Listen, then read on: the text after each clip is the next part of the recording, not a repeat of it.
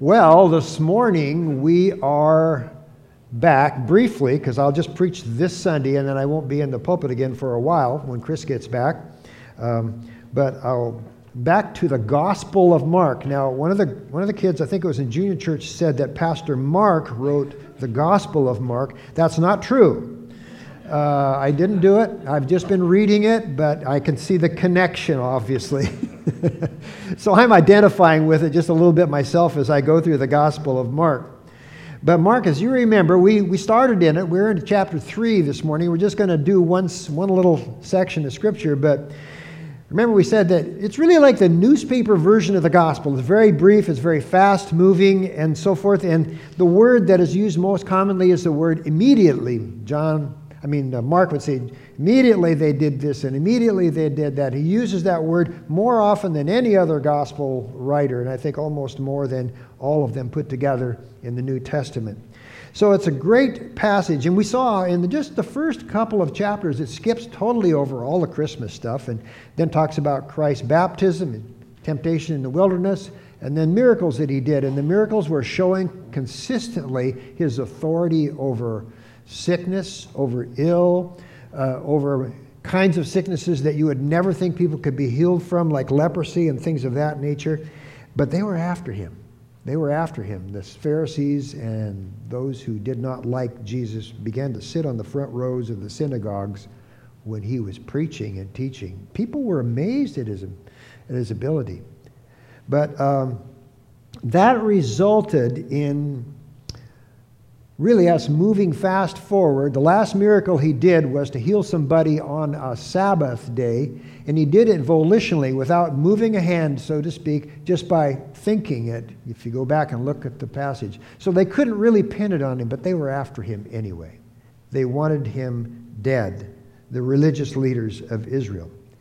So you could think of Christ's ministry as in 3 years. As we know, the first year was really a period of obscurity. The second year, he wasn't so obscure. That was a period of favored ministry. People were coming out to hear him. They liked him and so forth.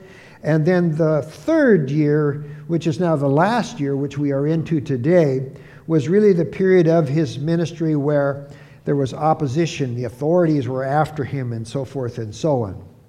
So we find ourselves in Mark chapter 3, and the main point of what I want to speak about this morning is, of course, about the apostles and their selection and all that went around that. But these were the men, when Jesus went off the scene, who would be the guys who take over. They would be the ones who would change the world. It's very instructive. There are 3 lists in the Gospels. Matthew, Mark, and Luke all give a list of those 12 apostles. And then the book of Acts also gives a list in addition to that, too. So there's actually a total of 4 lists. We're looking at just the one that's in the Gospel of Mark in chapter 3. So you think of these guys, it's very instructive for us as we come to the place of selecting elders or deacons for our church or spiritual leaders of any kind. It's very instructive for us as we come to our national elections in our country, as we think of those kinds of things. So, briefly, before we get started, what could we say about these guys? There was no group of men in human history that made more of a difference and turned the world upside down than the apostles did, from Peter on down. But also at the same time, no group of men were more unlikely to do that. If you were to pick guys off the street, you couldn't pick anybody that would be perhaps in this category. Because these guys, not the kind of guys you would expect to be. They had very little or no education. They had no notoriety. They were not wealthy. They had no special giftedness. They were mainly just fishermen and a few other people, some farmers and so forth. No unusual abilities. They were just, as it's been said, ordinary people. Ordinary people, and ordinary people that probably didn't even get along with themselves that well. So how is it that Jesus would turn this worldwide movement called Christianity over to these men? Well, let's go to the Gospel of Mark, chapter 3 and verse 7. We're going to read the sections from verse 7 down to verse 19. That's as far as we'll go this morning. First of all, I want you to see as we look at it that Jesus' ministry was growing. In verses 7, it says, Jesus withdrew to the sea with his disciples, and a great multitude from Galilee followed, and also from Judea, and from Jerusalem, and from Idumea, and beyond the Jordan, and the vicinity of Tyre and Sidon. A great number of people heard of all that he was doing and came to him. So, keep in mind, this is the third year of Christ's ministry. Things are not going to go so well from now on. But crowds are coming from all over the place. He used to meet in the synagogue. That was a logical place where people met to talk about God, worship, and he would talk about the new covenant. But so many people came to the synagogues, and wherever he went, they began to follow him, that they had to meet at the beach because it was so full of people everywhere he went. So it says they withdrew to the sea. In other words, they withdrew from the synagogues. They withdrew from meeting in the religious places. They withdrew from where he had held his last miracle there of healing the man with a withered hand. And they went down to the seashore, which would be the Sea of Galilee, which is just a little tiny body of water. It's really more or less just really a lake there.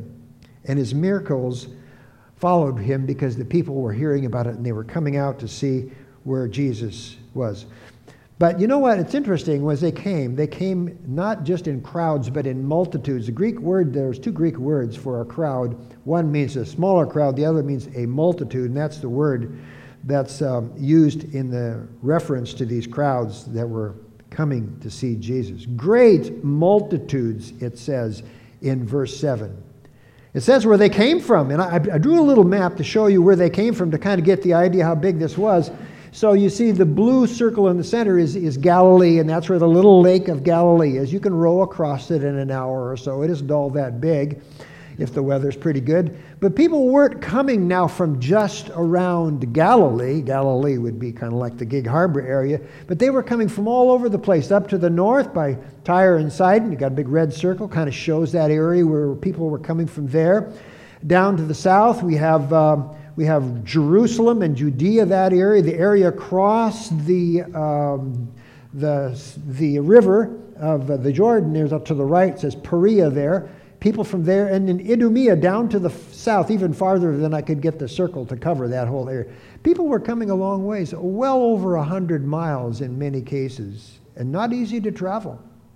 So it's quite a bit different than people that just came within inside that blue little circle earlier.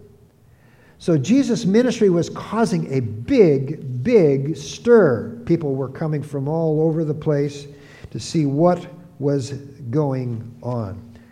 Now, when you get a group like that, do you think they all have the right motivation? What was their motivation? It tells us a little bit about it. They were coming there because they had heard about what Jesus was doing. And it's always a good thing because, you can get people into the church if you have a circus there, but that doesn't mean you'll keep them there, and it's not the right reason either. And not that we have a circus in the church, but we have to be careful about those things. I think of our living nativity. I think a lot of people come because it's a big stir and people are interested in it. It doesn't mean that they all understand the gospel, even know what's going on there. But hopefully the message will get through. We work every year to make the gospel clear in that. By the way, there's no living nativity this year because of our building project, hopefully getting started soon here. But sometimes there are thrill seekers that come. They've heard about these things. They want to see it for themselves. Sometimes they see Jesus as kind of a celebrity, and they want to see him and touch him. And some people want the health and the wealth, and that's really all they're concerned about. They weren't really concerned necessarily about God and the deeper needs of the soul, which was what Jesus was really there about. So in verse 9, move down to verse 9 now, it says that he told his disciples that a boat should be made ready for him because of the crowd, so that they would not crowd him, for he had healed many, with the result that all those who had afflictions pressed around him in order to touch him. So as He finds himself there. He finds so many people coming, and they want to touch him. They want to touch Jesus because maybe they'll get healed. And I think we have some modern day faith healers are kind of charlatans. They do almost the same thing. People will come by the thousands. By the thousands. But let me say, if they really work, why don't they go to the hospitals? Why don't they go to the funeral homes and raise the dead? Well, clearly here, it got to be so busy that Jesus had to tell his disciples, look, I need a boat. I need a getaway boat just in case they press me to the water and I'm drowning or something like that. So they got a boat for him just in case there was a need like that because they came closer and closer to the water's edge. But it was also possibly a preaching platform so that he could preach from the boat without fear of them scrambling out to where he was and so forth. It just shows you how many people were really coming. But you might ask yourself, well, if Jesus multiplied the loaves, if he raised the dead, if he did all these miracles, why couldn't he do something just to keep the people back from rushing him? Well, it's interesting that Jesus never really did any miracle for his own benefit. He always did it for others. So he seems to have held off for perhaps that reason, someone suggested. But his healings caused people who had afflictions to rush to him. That was the big thing. And by the way, the word affliction, there's an interesting word in the Greek language. The word affliction, if you look it up in the Greek, actually is from a root word meaning a whip. A whip. So it means that the people who had some of these afflictions, it's almost like a whip to them. And the implication is that it was driving them like a scourge. It perhaps even caused them to consider their relationship to God, which it sometimes does. And maybe you've had a sickness like that too, something that's really painful and you just can't get rid of it. It's almost like a scourge.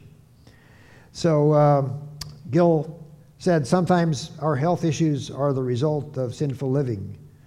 And then we know that when the health issues come because they're like a scourge just a little bit.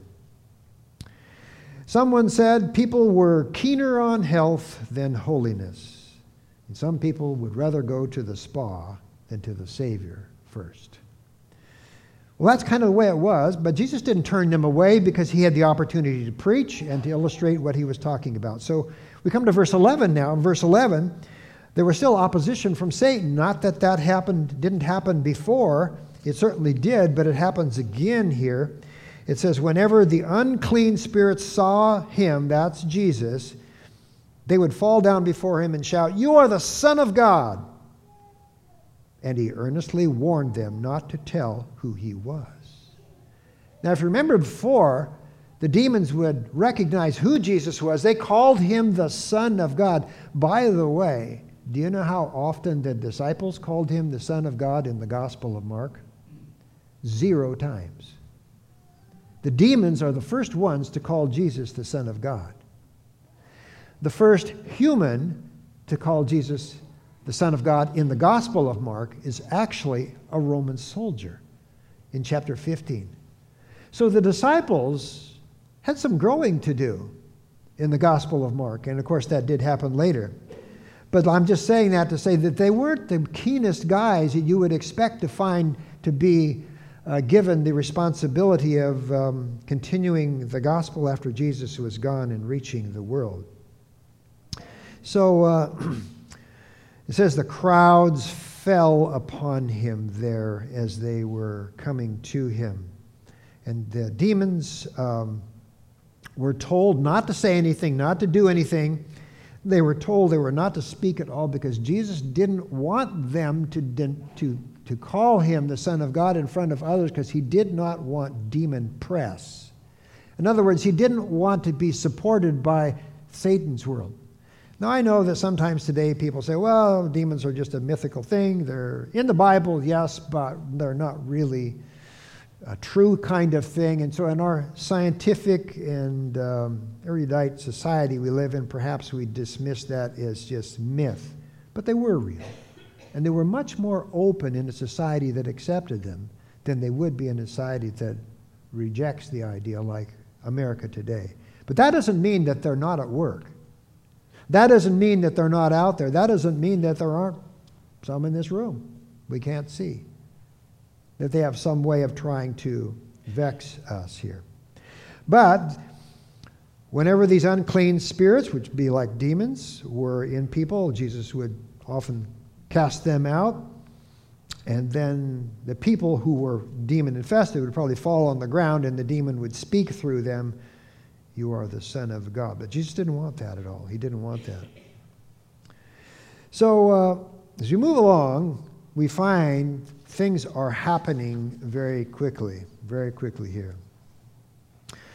We find now in verse 13 movement to the selection of the 12, which is really the heart of this. That's all just a lead into it. Jesus needed to get the 12 going because he didn't have much time left before he would go to the cross.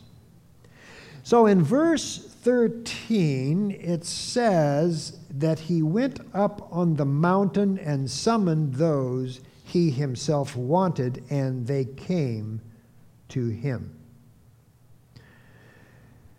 This was a night of prayer. In fact, I think it is the Gospel of Matthew tells us that he spent all night there in prayer, one of the other accounts. But Mark doesn't tell us that. He just tells us he goes up on a mountain and he comes back down. It's just assumed that you probably already knew that because Mark is fast moving. But keep in mind that Jesus had been healing people left and right. He had had crowds and multitudes around him now. And when the day is over, I think you would be exhausted. And Jesus had a physical body that was still subject to exhaustion. But he climbed the mountain. We were on quite a few mountains when we were in Switzerland. One of them was Mount Pilatus.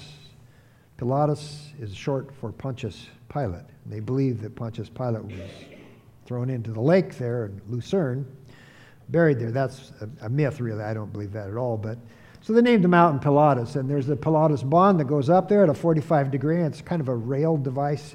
It's like a streetcar that goes 45 degrees up. So we rode this thing up, and it's up there, and I think we were up around 10,000 feet when we got out of it, And you're going along the sides of the cliff, it's kind of scary.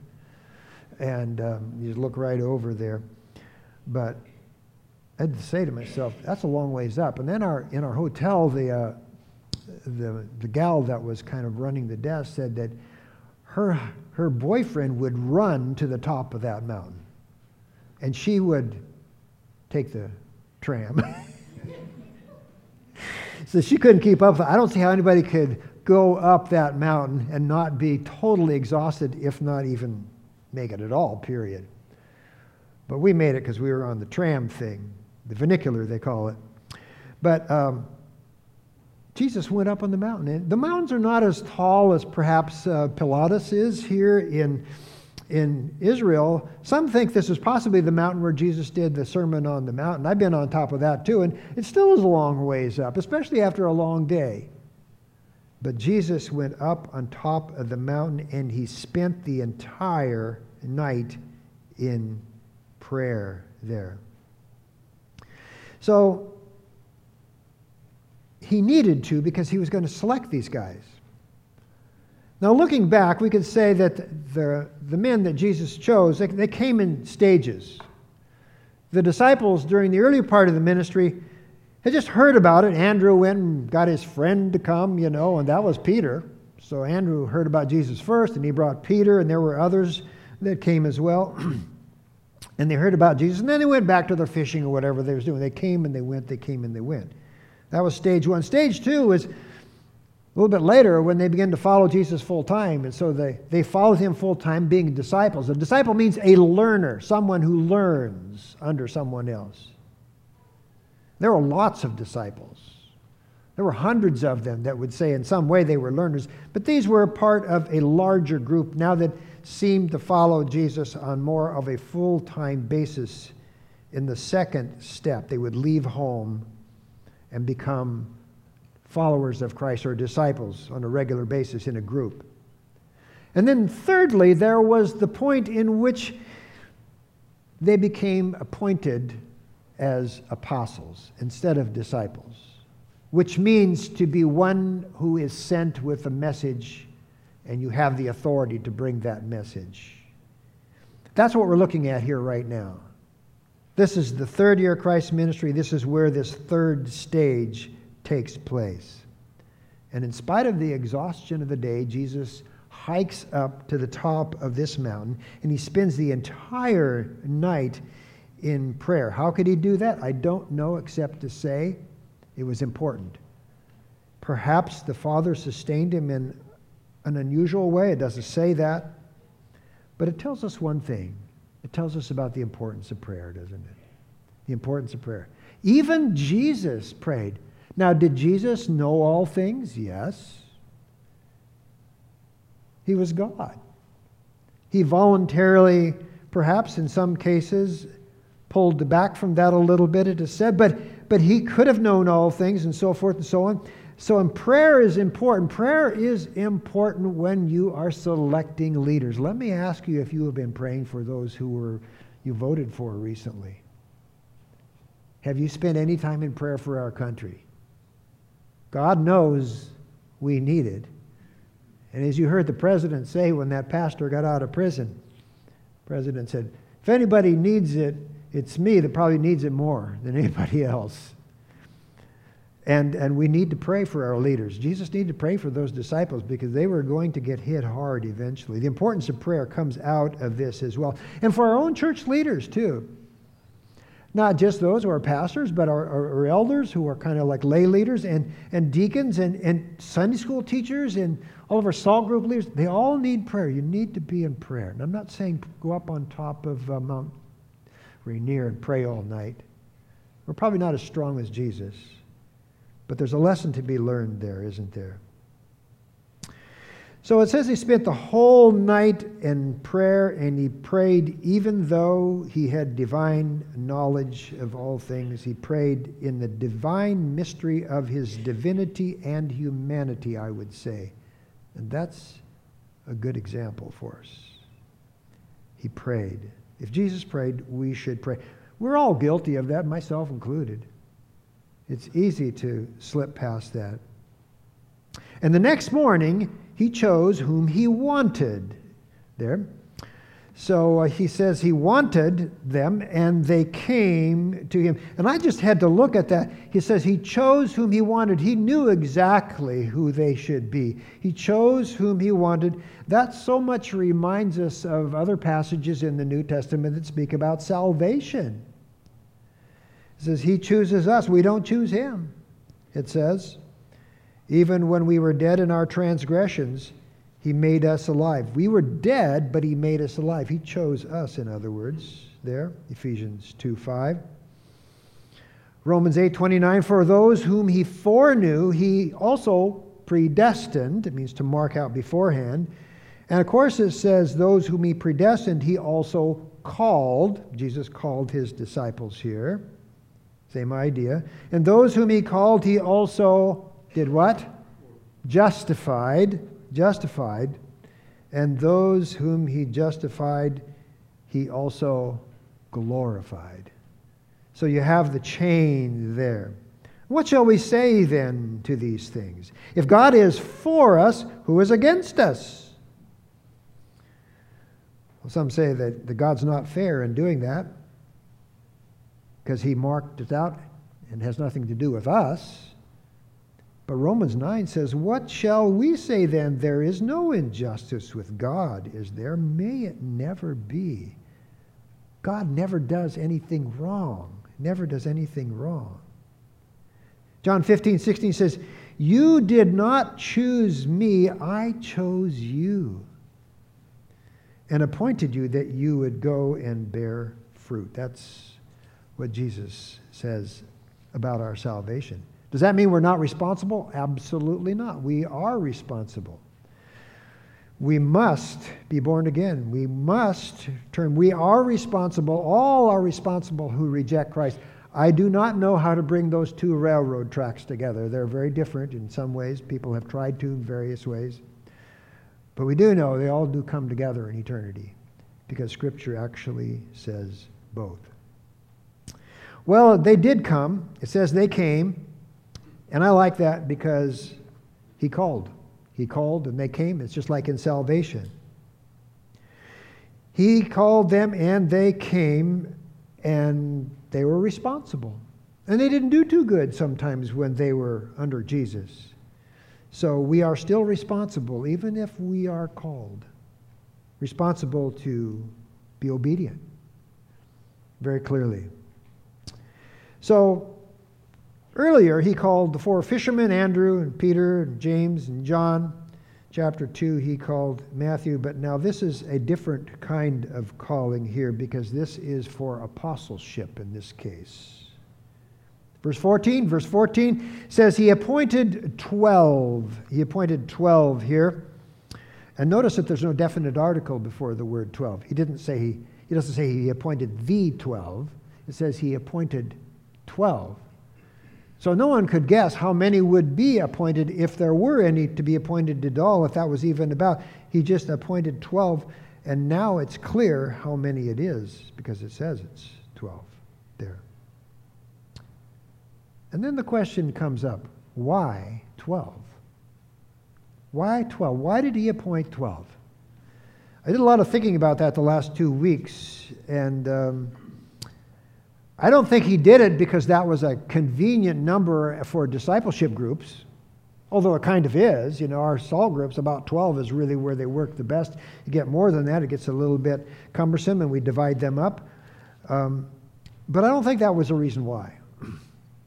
Was it just a number that he pulled out of the air? Was it a number that God gave him? Well, I'd have to say so, because he and God are one, Father, Son, and Holy Spirit. But why did he choose 12? And I believe that those who say this are right, that he chose 12 as a statement against Israel. Because we know it's obvious that the 12 apostles seems to be similar to the 12 patriarchs we have for the 12 tribes of Israel, isn't it? It seems to be a statement of almost like discipline for Israel that he would choose 12 now. So follow with me just for a moment. Remember, in the early part of Jesus' ministry, one of the first public things that he did was to cleanse the temple, didn't he? He cleansed the temple. Excuse me. He cleansed the temple. He went in, overturned tables and all those kinds of things, and chastised the leaders there. And then what's one of the last things he does in his ministry? He goes back and cleanses the temple again. Now maybe the word cleanse is not the best word to use for that, because he was dealing with the wickedness that was in Israel, right in the very heart of the religious heart of Israel, which was the temple. And so he turned over the tables, and then he addressed the leaders here when he cleansed the temple, because he called it a den of thieves, and he called the religious leaders killers and vipers and vile and whitewashed tombs. Matthew 23, verse 29, shows us a little bit about this, quoting when Jesus said, "Woe to you, scribes and Pharisees, hypocrites, for you build the tombs of the prophets and adorn the monuments of the righteous, and say, if we had been living in the days of our fathers, we would have been partners with them in shedding the blood of the prophets." Would not have been. And then he says in verse 33, "You serpents, you brood of vipers, how will you escape the sentence of hell?" He's talking about the corruption that was in the priesthood and in the spiritual leaders of Israel, right in the very temple, the very heart of all of Israel there.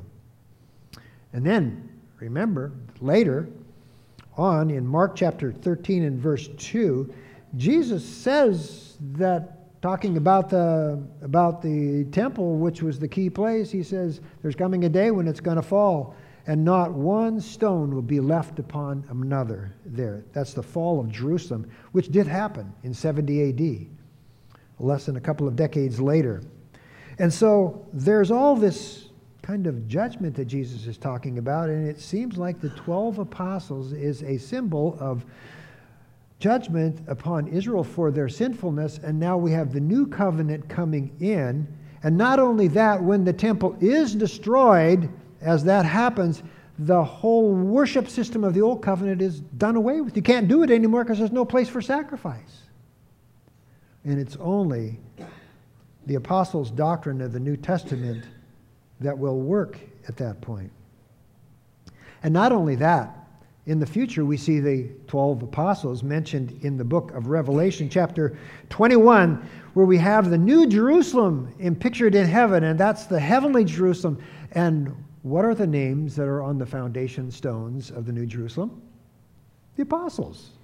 Tells us right there in Revelation 21, 12 through 14. Their names are on the apostles' names are on the foundation stones of the New Jerusalem. So it seems like what we have going on here is Jesus, by selecting the 12, is saying this is a statement against the corrupt, violated system of Israel that had become more and more corrupt as time went on, and they had added all these laws and things and so forth to make salvation a matter of works, which it was not. And so now with the apostles' doctrine, that would all change. And the 12 apostles would be a statement of judgment upon Israel and the religious system for that. So with the coming of the new covenant, we have the 12 now. Now this is not replacement theology. Let me just say that very clearly. It's not replacement theology, because during the time of the last days, of course, we know that Israel will be back in the land as an ethnic nation, and it certainly is not just a pipe dream. And the New Jerusalem will be part of it. So we have Jerusalem and Israel, and we have the apostles' doctrine from the New Testament together there. So now you know why there are 12. I think that's a very good reason why. But there's one more reason, and that's this. In Revelation 21 and verses 12 through 14, not Revelation 21, Luke 22, Jesus promised the 12 something. In Luke 22, verse 30, he talks about the future, and he says that you may eat and drink at my table in my kingdom, talking about the future, in my kingdom, and you will sit on thrones. Now listen, you will sit on thrones judging the 12 tribes of Israel. Now if that isn't clear, what is? What is? So pray for Israel. That's a message that comes out of pray for Israel. Well, he appointed 12. But now look at verse 14 again. It says, so that they would be with him and that he could send them out to preach and to have authority to cast out the demons. So, what were these 12 guys going to do?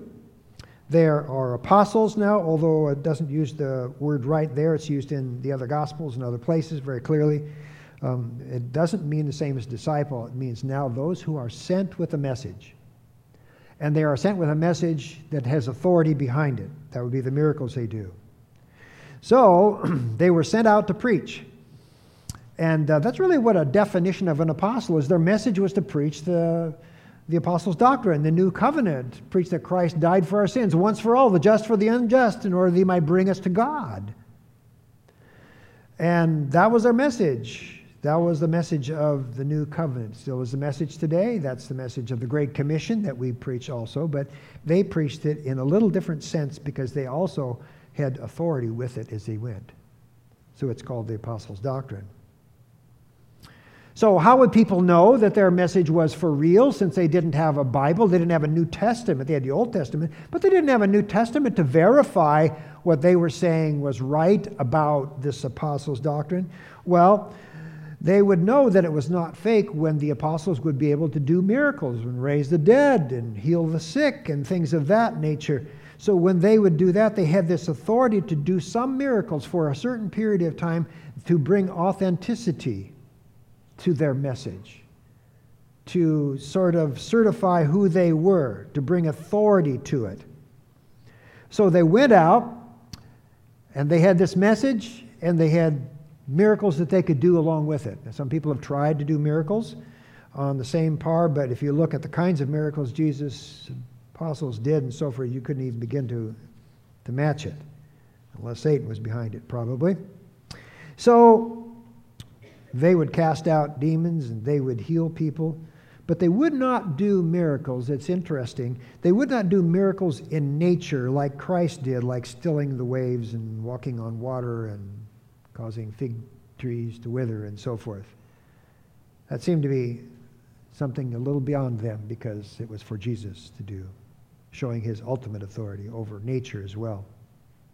So he appointed ordinary men. That's now where we come to verse 14 to the end of the chapter now. Look at their names. He appointed the 12, Simon, whom he gave the name as Peter, and James, the son of Zebedee. And by the way, notice the conjunction "and" is between each of these. Kind of interesting here. And John, the brother of James, to them he gave the name Boanerges, which means sons of thunder, and Andrew and Philip and Bartholomew and Matthew and Thomas and James, the son of Alphaeus, and Thaddeus and Simon the Zealot, and Judas Iscariot, who betrayed him. So we look at this list and we see a motley crew. The most unlikely people that you would ever select to do such a job. Simon, of course, was a fisherman. He was unstable. He lacked faith at times. He was denying Christ. He was vocal. He was accusing. But in the end, he was the pillar and the leader of all of them. It took that year for Jesus to get things together with these guys. He was called Peter, meaning rock. He was stable in the end. Andrew, pretty quiet guy. He was witnessing to people. We don't know too much more about him. He brought friends to Christ. James, son of Zebedee, he was called the son, with one of the others, called the sons of thunder there, because they would want to call down fire, as they did in Luke 9. They talked about calling down fire and the people they didn't like. Jesus said, no, we're not going to do that. He became a pillar of a church also, James did. John, who's the brother of James, also part of that group, the sons of thunder, very intolerant at the beginning, explosive, and had selfish ambition, but became the apostle that was beloved in the church, and we think of him writing 5 books, 1st, 2nd, 3rd John, the Gospel of John, and Book of Revelation.